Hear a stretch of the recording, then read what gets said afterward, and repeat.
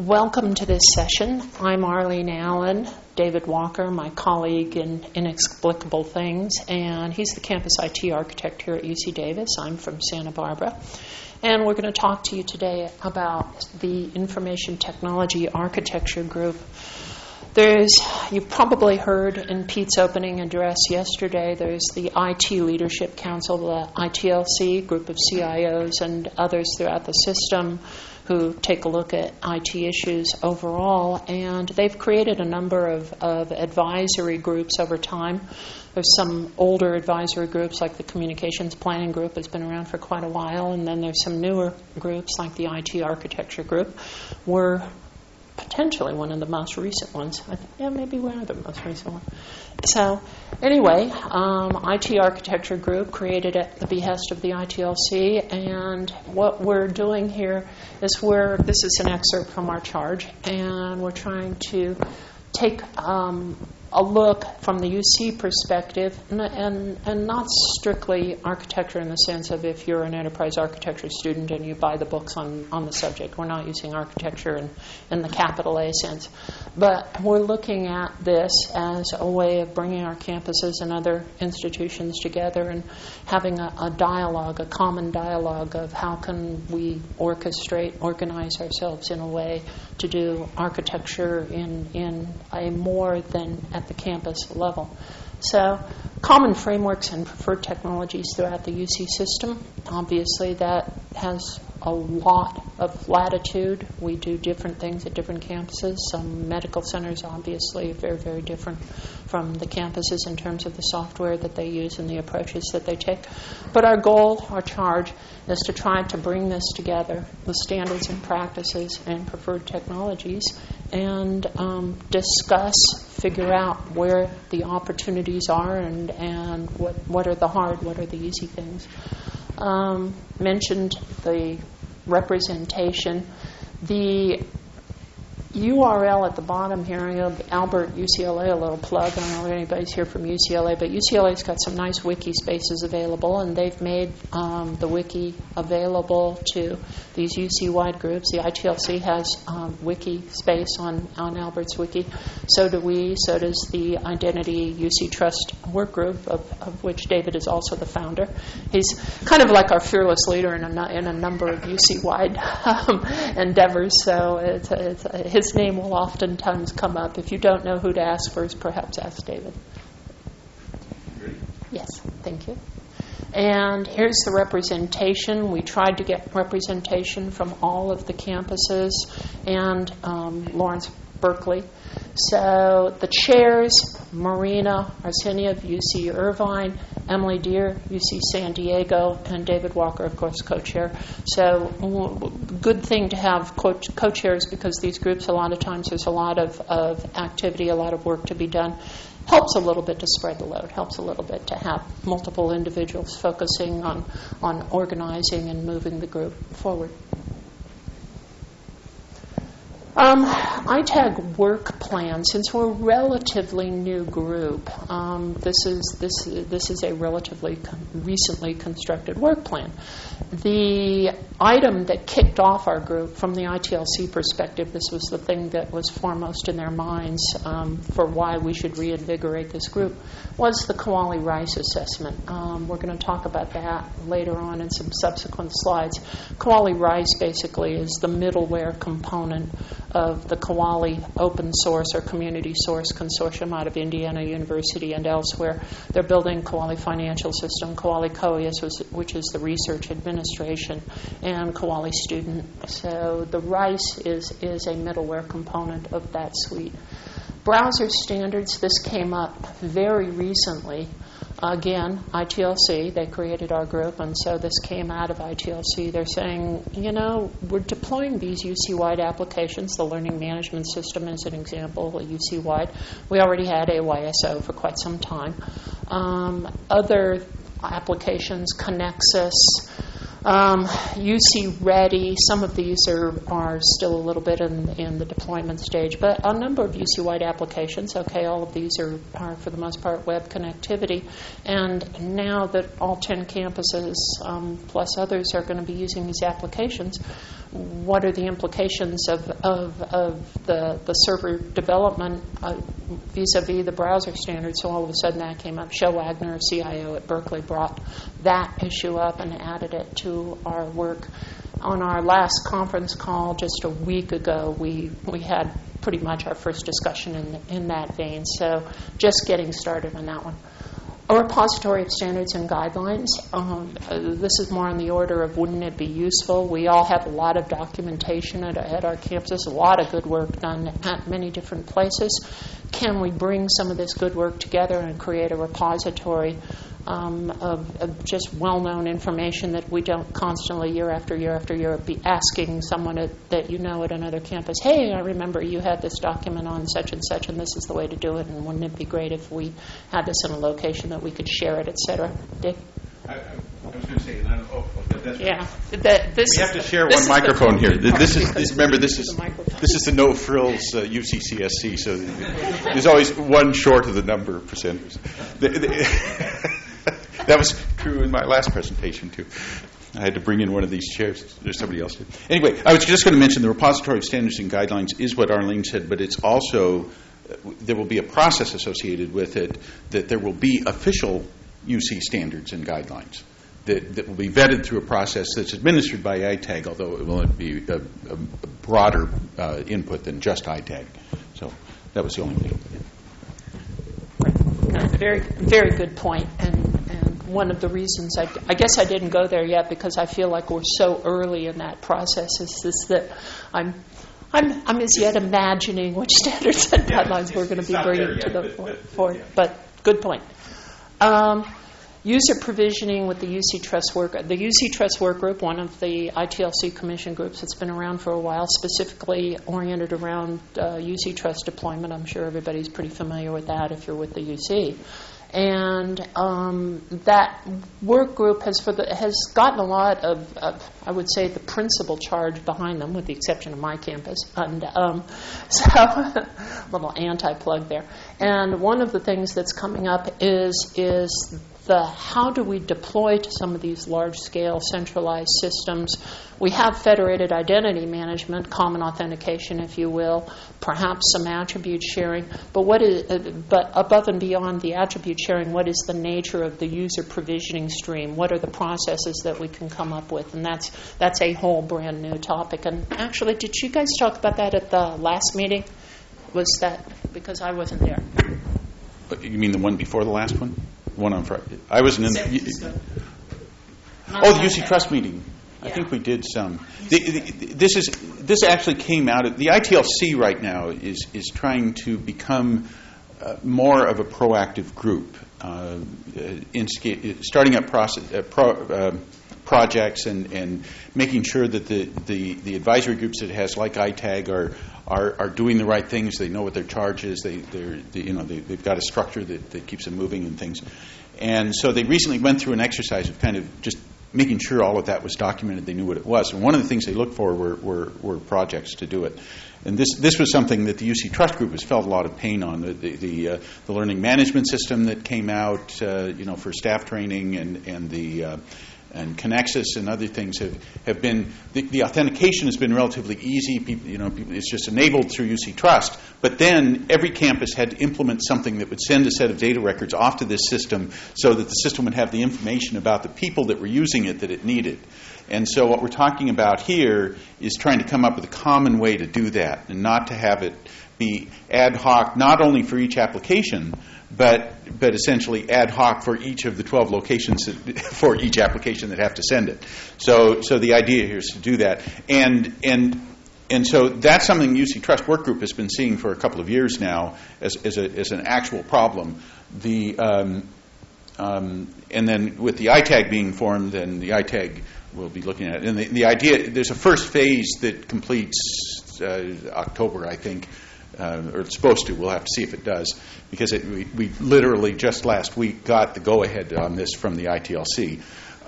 So we really haven't structured it. But yeah, the idea is to try and solve that. And the initial thing will be to identify the right architecture and scope out what the project is, what kinds of resources it'll need. And then the ITLC will have to decide whether or not to allocate those resources.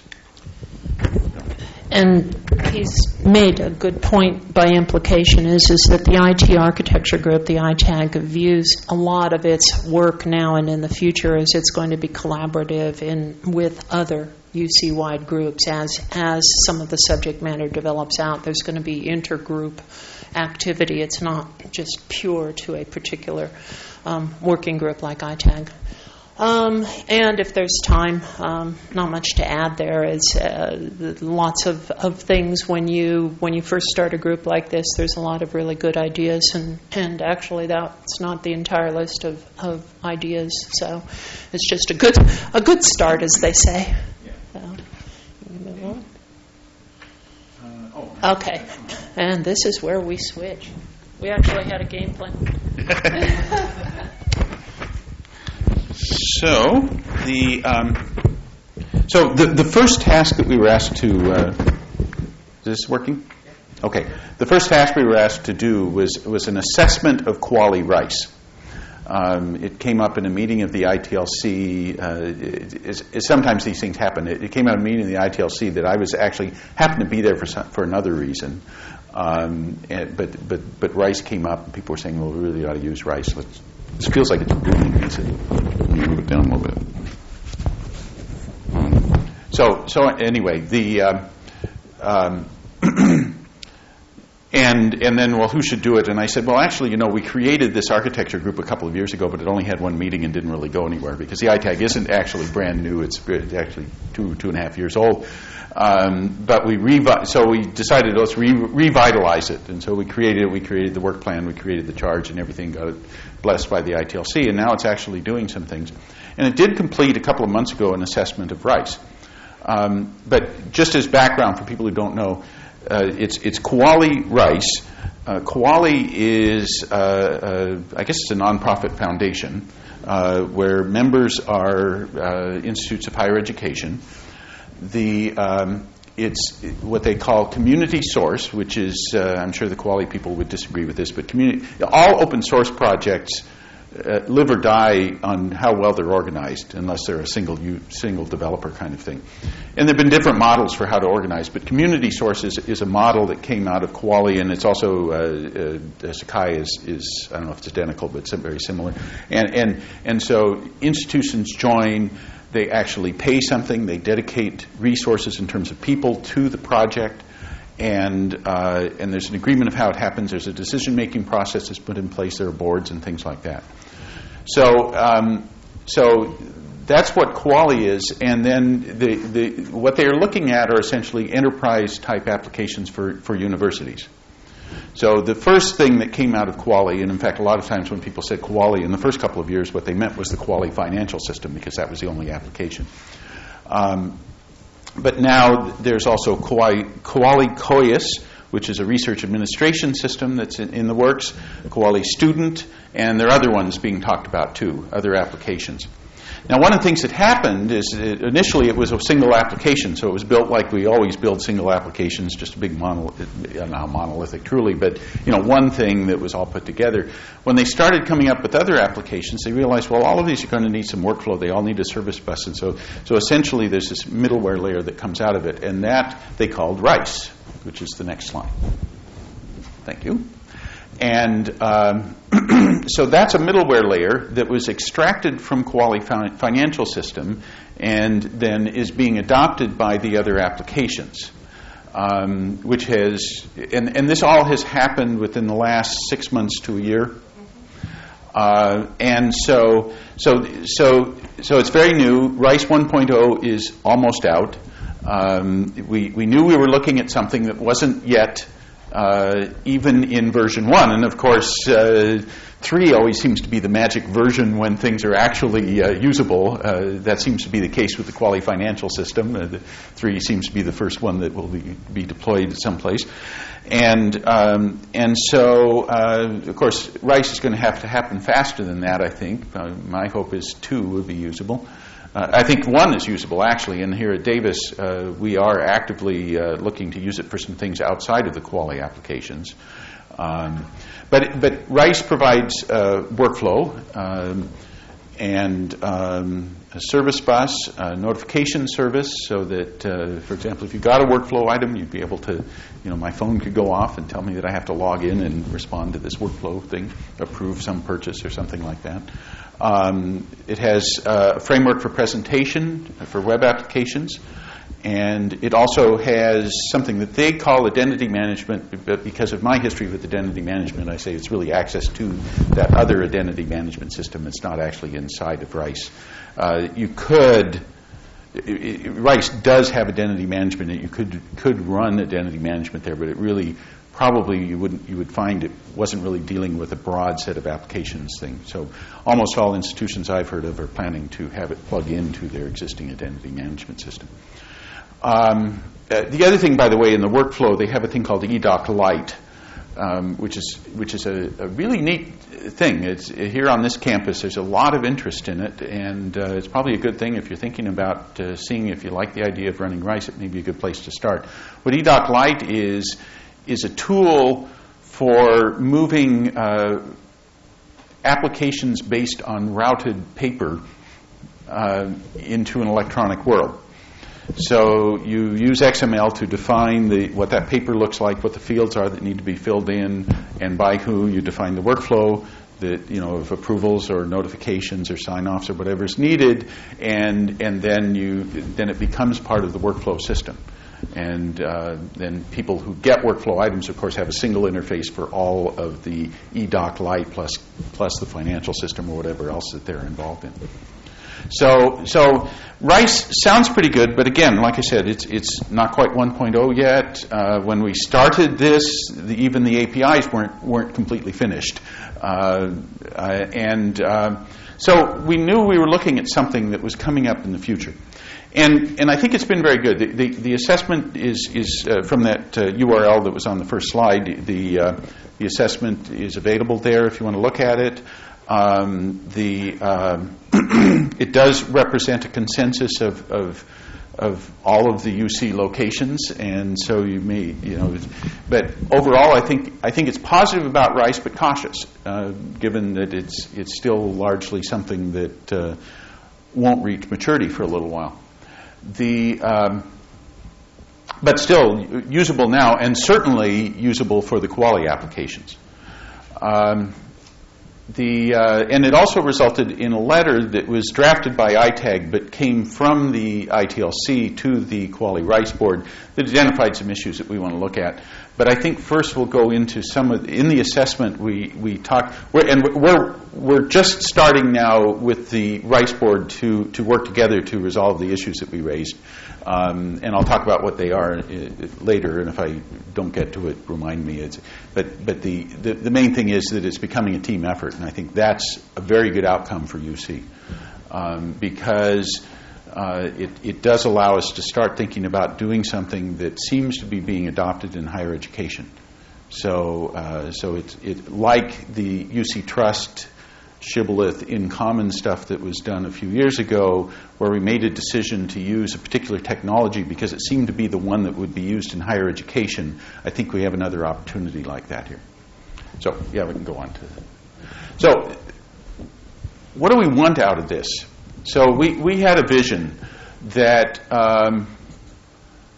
what we want are interoperable strategies, I'm looking down here, that encourage and facilitate sharing and reuse of technology resources among our campuses while enabling the consolidation of business processes and functions. Now, there's actually a lot of meaning in that statement, and we've got some other slides that define some of the terms. But the point is here, in ITAG, we debated this for some time and finally came up with this as what we meant. It was one of those debates where everybody basically was thinking the same thing, but we couldn't figure out how to say it right. And so the idea is we're looking for strategies, and we actually do want to be sharing technology components and reusing them. And there's a subtle difference there that I'll talk about in a second. And we want to encourage that because we're technologists.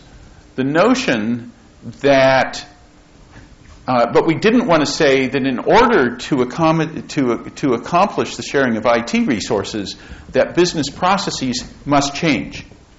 Because it should be the other way around. The business processes should be driving the technology. So we go as far as saying within the constraints of what the business processes are, we want to share and reuse as much as we can. But and also we want to enable this and with a hidden agenda actually of encouraging, of course. But the fact is that it's not within our scope to say that business processes should be consolidated. And by consolidation here, I mean that for example, the example I always give is payroll, and I've got Mr. Payroll here in front of me. But anyway, but he has a group reporting. Bruce has a group reporting to him with separate instances of the payroll system for a number of campuses that are run out of OP. Okay, that's because each campus has its own payroll office. And the payroll system isn't designed to run payroll for multiple organizations. It's designed to run it for one organization. So the way you get multiple organizations to run multiple payrolls, okay, if you consolidated, then you would get it. Anyway, we'll get to that in a little bit more in a second. But that's the idea: is we want to do this and enable the business process consolidation, because we know that the university is looking at that kind of thing to save money right now. But we can't put ourselves in the position of forcing it because of a technology issue. So we can go to the next. So interoperable, this was another one that actually came up with it. I originally drafted a definition of interoperable as an ex-networking guy, and then people said, no, that's not it. But anyway, the important thing is that you have software components that can interact with each other, probably over a network, and that may involve some kind of gateway or adapter in between, in which case you just need to know that there's common semantics of what the thing is that you're interoperating. But the network definition tends to say that the protocols and data formats are also the same, so that you don't have to have any kind of gateway. It just communicates straight over a network. But basically, things are interoperable if they can work with each other. In addition, if you have two different organizations doing it, you need to have interorganizational trust, assuming that what's being done is something that you care about. And of course, UC Trust builds on that a lot. If you're doing federated authentication, you really need to trust the other guy to do what you expect him to do. So this is actually another thing. It's not a technical interoperational issue, it's an organizational interoperational issue, and you need to make sure that you think about that when you start doing this stuff. So we can go on. Now, sharing, what we mean is that you have a single instance of software and it's being used by two different organizations. Okay? So it's not the payroll model. That's reuse. We'll get to that. It's the model that says that it's actually a single instance being used that way, and a single instance probably carries a lower operational cost. So that's sharing, just to define it. And then reuse is when you take the source code and run it again, either at another institution or at the same institution, and payroll has both of those kinds of things going on. So there's definitely a savings in development and certain kinds of maintenance effort if you reuse software, but you do have two separate operations, and you may have been able to get an economy of scale out of running a few or several operations, as Bruce does for payroll, but it's still a greater effort probably than if you have a single instance of software. Okay? And then this slide talks about that relationship between business processes and the sharing and reuse of technology.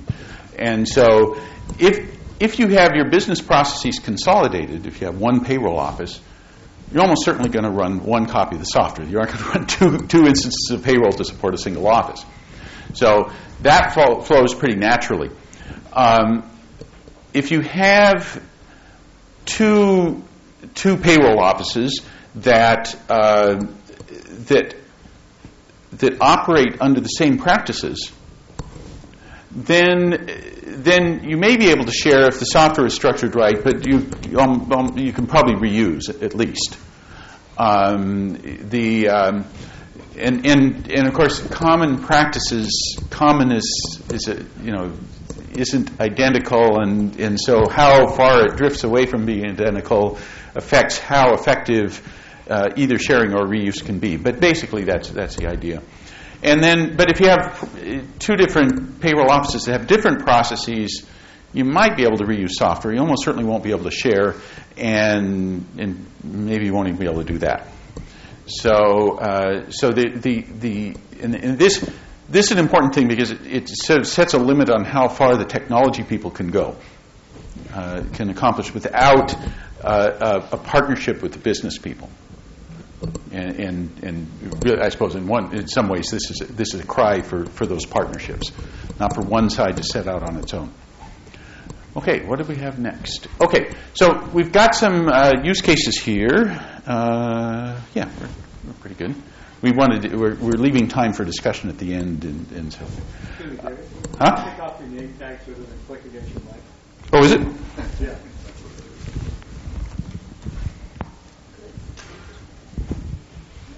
It didn't help, did it? Okay, did it? Okay. Yeah. So, just looking at some things. These are most of these are at least loosely real instance examples. It is true there's a timesheet application running here at Davis that UC Irvine would like to use.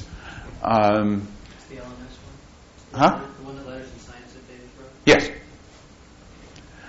And it's interesting because it's run out of Letters in Sciences right now, although it's moving to Office of Administration. And then somewhere in the middle, Marina Arseniev, who's the ITAG member from Irvine, contacted me, assuming that our department was running it, which isn't the case. But anyway, so actually, what they would like to do, well, okay, let's not talk about what they would like to do. But they're just asking, we understand this thing is written in .NET. You guys obviously have a .NET environment, so would you run it for us? Because Irvine doesn't have a .NET environment. So they want to reuse it. They want to reuse it. They're assuming, in this case, it's a separate instance of the thing. Time reporting is something that's probably people would be even willing to change their business processes if they came up with an easier way to do it. So it's probably it's because it's only the reporting part, but what do you need to do? Well, but behind it's got workflow, right? So and now I'm departing from the actual system because this is these are all instances that relate to the kinds of things that we would like to see happen in RICE. So this is assuming that the middleware for this timesheet system is separated out. In fact, it would be RICE in this case. But so what you'd like is the Davis instance would use the workflow engine for Davis. But the Irvine people want to use their own workflow engine. So the UCI instance would use the Irvine workflow, even though both of them would physically be run at Davis. Is that what I'm sorry. That's a different use case. So these are ones where UCI actually runs the .NET. I'm getting confused in my use cases. So, but anyway, the requirement here is that both campuses have similar runtime and middleware, interoperable. The runtime system, the platform, has to be able to run the application at both places, and then the middleware has to be able to interoperate with it. Now, if we go to the next one, this is. Let me make sure I read it carefully. Yes, this is the one where Davis would run both of them. You still have the Davis instance using the Davis middleware and the UCI instance using the UCI middleware. But now Davis is operating both of them. Well, the network can make that, you can communicate there. But you start wanting to want a more common middleware API, although you probably wanted that before.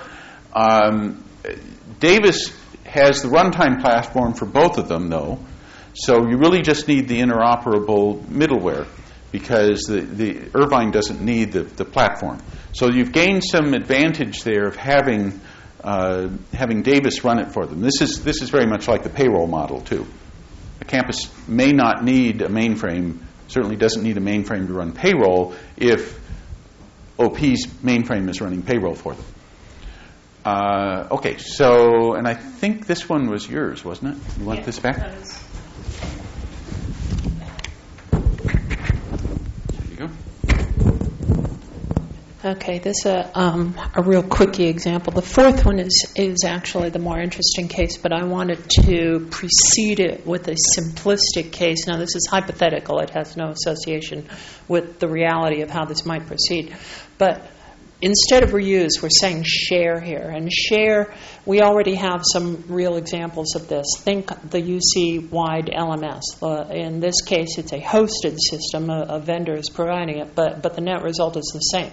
The interface to it, the middleware, is the identity management system. There is no other interface or workflow, enterprise service bus, anything like that going on. It's basically an application out there in software as a service land, think Salesforce.com, if you will, and we're using nothing but identity information to get in and out of it. That's the most primitive example of a shared application. And from my perspective, I see that actually happening more often than most. I mean, because the deployment is such a simple form of deployment that's a very common scenario to have that kind of sharing.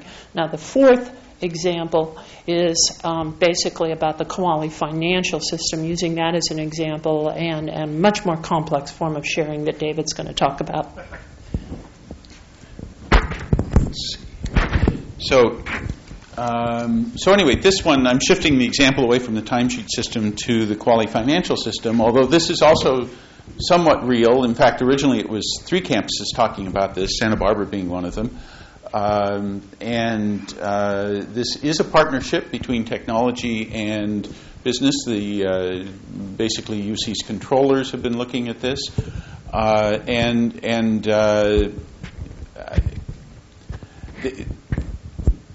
I think the jury's still out on exactly whether this will be a reuse or a share kind of thing, although I think it's leaning more and more towards reuse with a common institution operating the multiple instances. But again, because the financial system, right, it essentially runs the accounting function for a campus. So the question is, have the campuses consolidated their accounting functions? And that's the question, are they? So anyway, right now, Irvine and Davis are still in this coalition, and Santa Barbara is to some degree. I haven't pulled out completely. And the idea is to share a common financial system between the 2 campuses. Well, what does that mean? It certainly means that you need it to use UC Trust to do the authentication, as in the previous example that was mentioned. You need to be able to identify users from both places. But it's more than that. Again, if a workflow item is generated by the system, it needs to go to a person at the right campus. And the 2 campuses aren't necessarily running the same workflow engine. In fact, I guess one of the assumptions here is that the middleware layer probably is specific to a campus. You may have middleware expert campuses that run on behalf of others, but basically that there's an instance that's associated with each of the campuses. And so this one is one of there were 3 major issues that we mentioned to the Koali Foundation. And the one that's really more architectural as opposed to making strategic directions clear and having a sustainable business model and things like that. The one that's really more architectural is us saying we really need to be able to federate a lot of these things. And so this is an example that talks about that. We're assuming that Irvine and Davis are not sharing middleware. In fact, Irvine already has a workflow engine that is not RICE. So I don't know what they're planning to do, but it wouldn't be unreasonable for them to say, okay, we're going to use RICE, but we're going to plug our own existing workflow engine into the RICE framework and use it that way. So different workflow and service bus and all these other things, but they need to. But there's only a single instance, so the application can only plug into one middleware. The application, unless you have two instances of the application, is only going to plug into one middleware. It's not going to. You don't want the application have to make a decision about how to do workflow routing. That should be in the workflow, and so it should be in the initial thing in this layer that's there. So what you want is the workflow layer to recognize that it sometimes has to hand things off to other workflows. Same thing with service buses. Where service is being offered among the campuses and easily, I don't know all the details of quality financial system, but I can imagine that it might need to invoke an external service on the campus, and that would be a different service for Davis and Irvine, even though it would be generically the same, and the application would want to call it in the same way. So the question is, how do you do that? How do you start federating those things? And we don't know the answers, but this is one of the main architectural areas we're actually looking at with RICE, and it's an area that we think UC may have some strengths in helping to solve that, because the federation issue hits us more strongly than, say, a Princeton or a Stanford or something. I'm not sure they're in the Quality Foundation, but anyway, the fact that we're a system of universities means that we run into these things. So this is an area that we're offering to help the quality people with. I'm not sure. I've had people raise with me that might break the community source model, because, or that it might be that the quality people say, "Gee, we'd really like your help, but you have to sign a contract with us, and you have to pay us money to help us." But I think probably we won't end up in that funny situation, and we may, I think based on the results of these things, we may want to put more money into the Quality Foundation anyway as a strategic partner. So I think we're about to discussion, aren't we? Yeah. So I don't know if people have questions. These are some thoughts on things that we may want to talk about here. Ideas for the next year's work plan. We're still getting ideas for this year's work plan, of course. At some point, we're going to have to start saying, well, it's going to go into 2010 anyway. How you might interact with ITAG.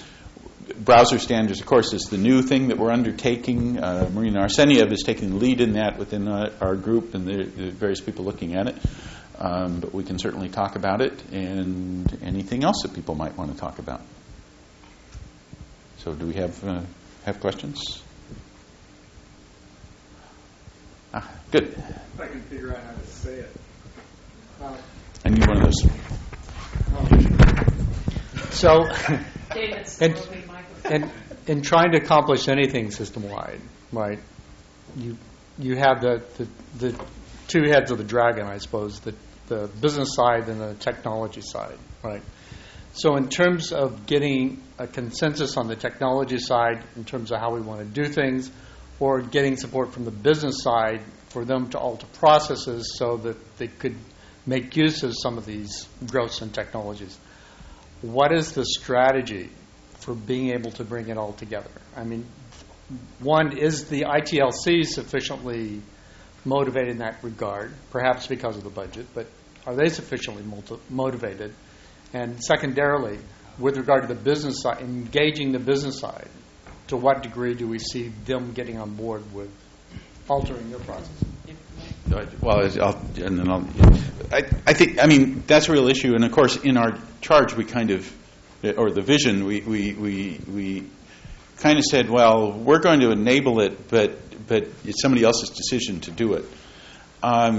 I actually think also that it's part of the architect's job to point out where this is an issue. But it still needs to be somebody else's decision. I think even the ITLC is probably in that position too. And if there is a management decision to keep processes separate and to say that each campus deals with it on its own, and they're good. I mean, UC has a lot of strength by not consolidating a lot of things. I tend to be in the camp thinking it's probably gone a bit too far in that direction, but nevertheless, there are some things you don't want just a general crusade to go out and consolidate things at UC. That would be a bad mistake.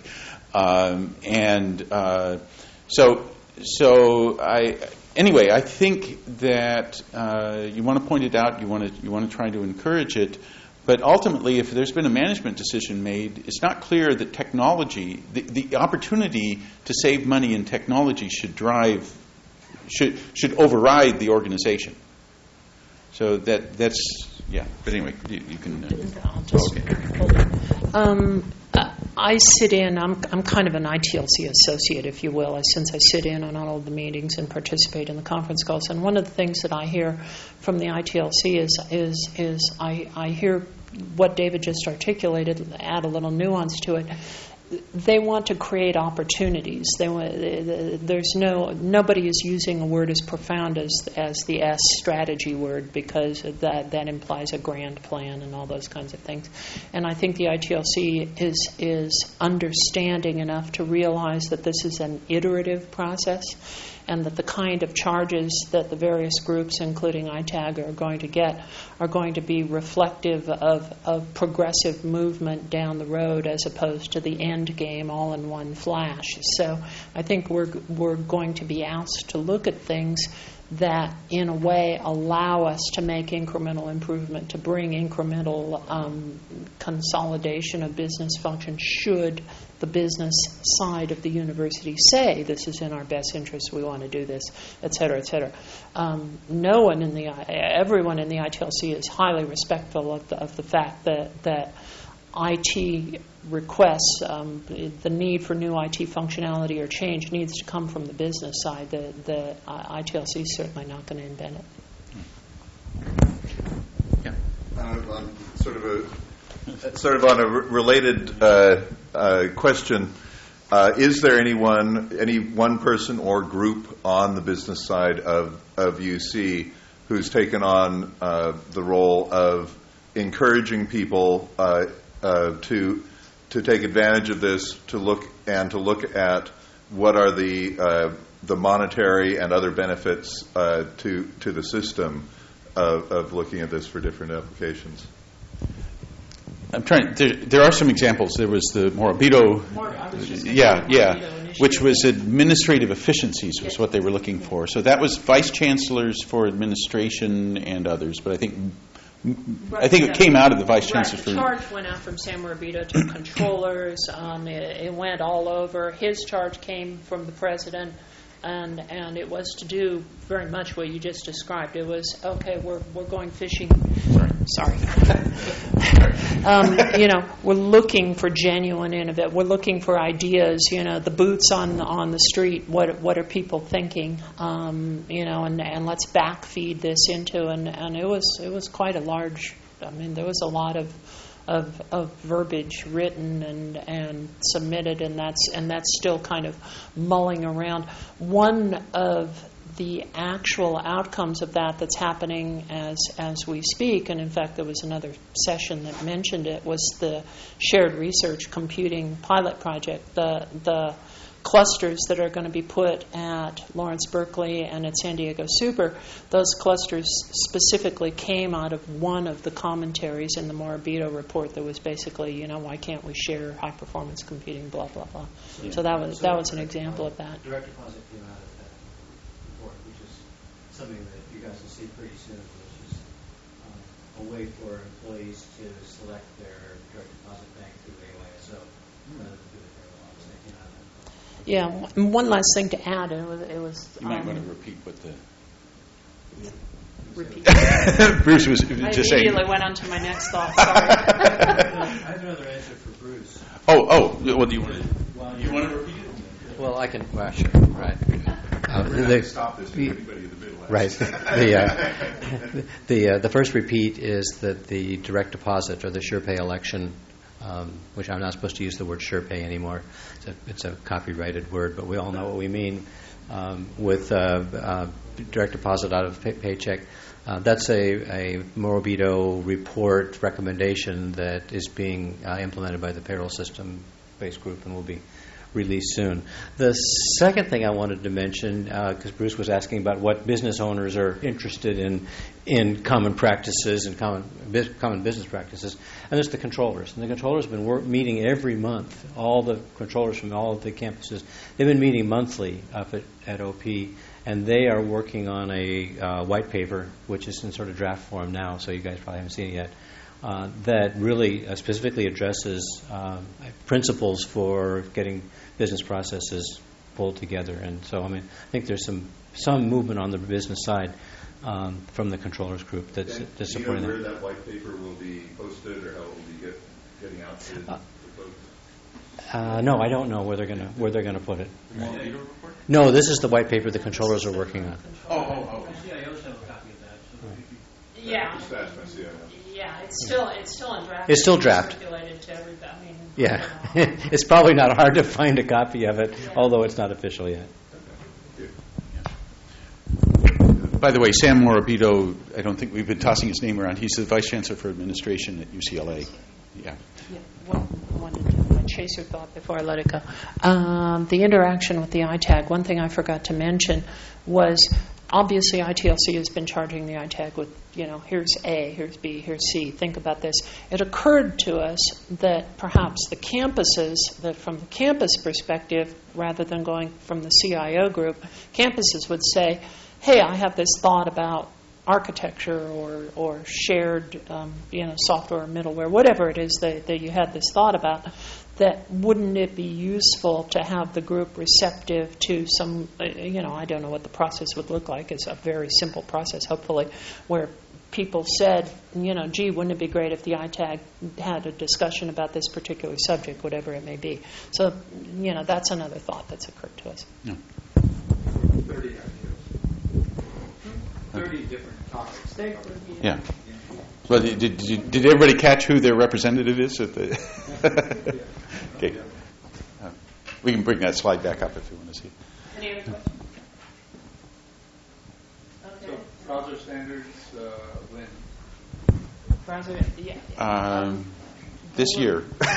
Yeah, but here's the thing. I think in order to do browser standards competently, we're going to need a lot of input. It's really easy to talk about browser standards in the abstract. Okay, let me bring up just one point here. You're not just talking about HTML and whether you like Safari versus, Mozilla or what your favorite thing is. We're talking about all of the encoded languages that run within the browser. Do you like JavaScript? What are the security implications of JavaScript? Well, how are you on Java applets? How are you on ActiveX, unsigned objects, blah, blah, blah. That's browser standards, so I have a feeling people have opinions about this. Yeah. Well, actually, when you look around at the campuses for browser standards, you tend to see a list of 2 to half a dozen browsers with a specific version that are supported. Yeah. Well, I think that's what a lot of people. But actually, there's no way ITAG can keep up with that. I don't even know how the individual campuses keep up with it. But and it might be good to actually, if ITAG could put something in place where something would be updated periodically. But I think ITAG would be better in terms of establishing a standard to talk more about the kinds of things that Arlene was talking about and say, these are the characteristics of a standard browser.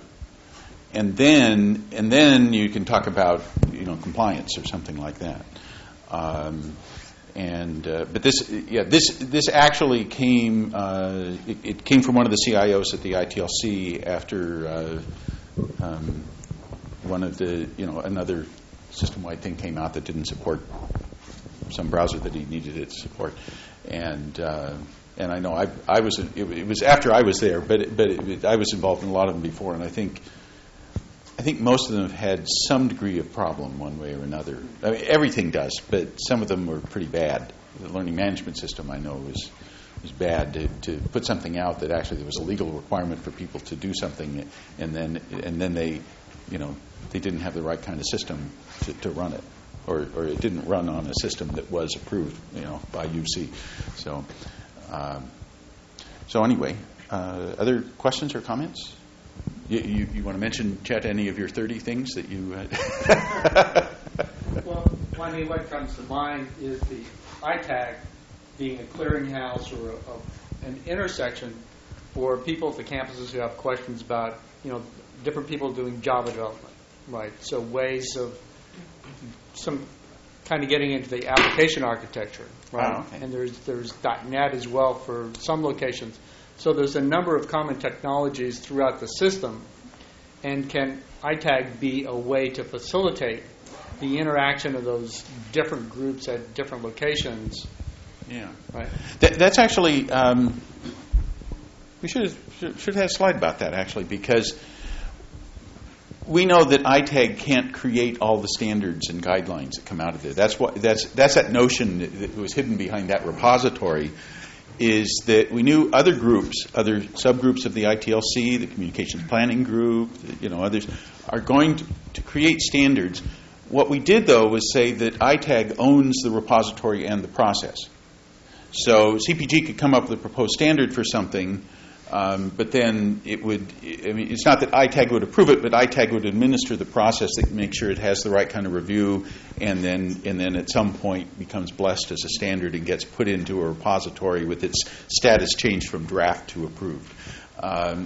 And so the issue with Java then would be, or with .NET would be, is that something that ITAG would take on itself, or is it something that it would maybe say, is there a group of Java developers?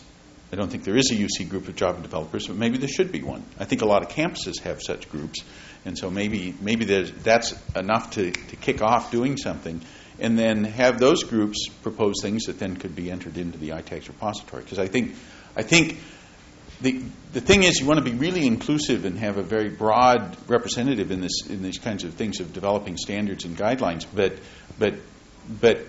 you can't have ITAG be that big. so I think this way you get the best of both worlds. Other things? 5 more minutes if anybody wants to ask any questions. Okay, well, thank you, everybody.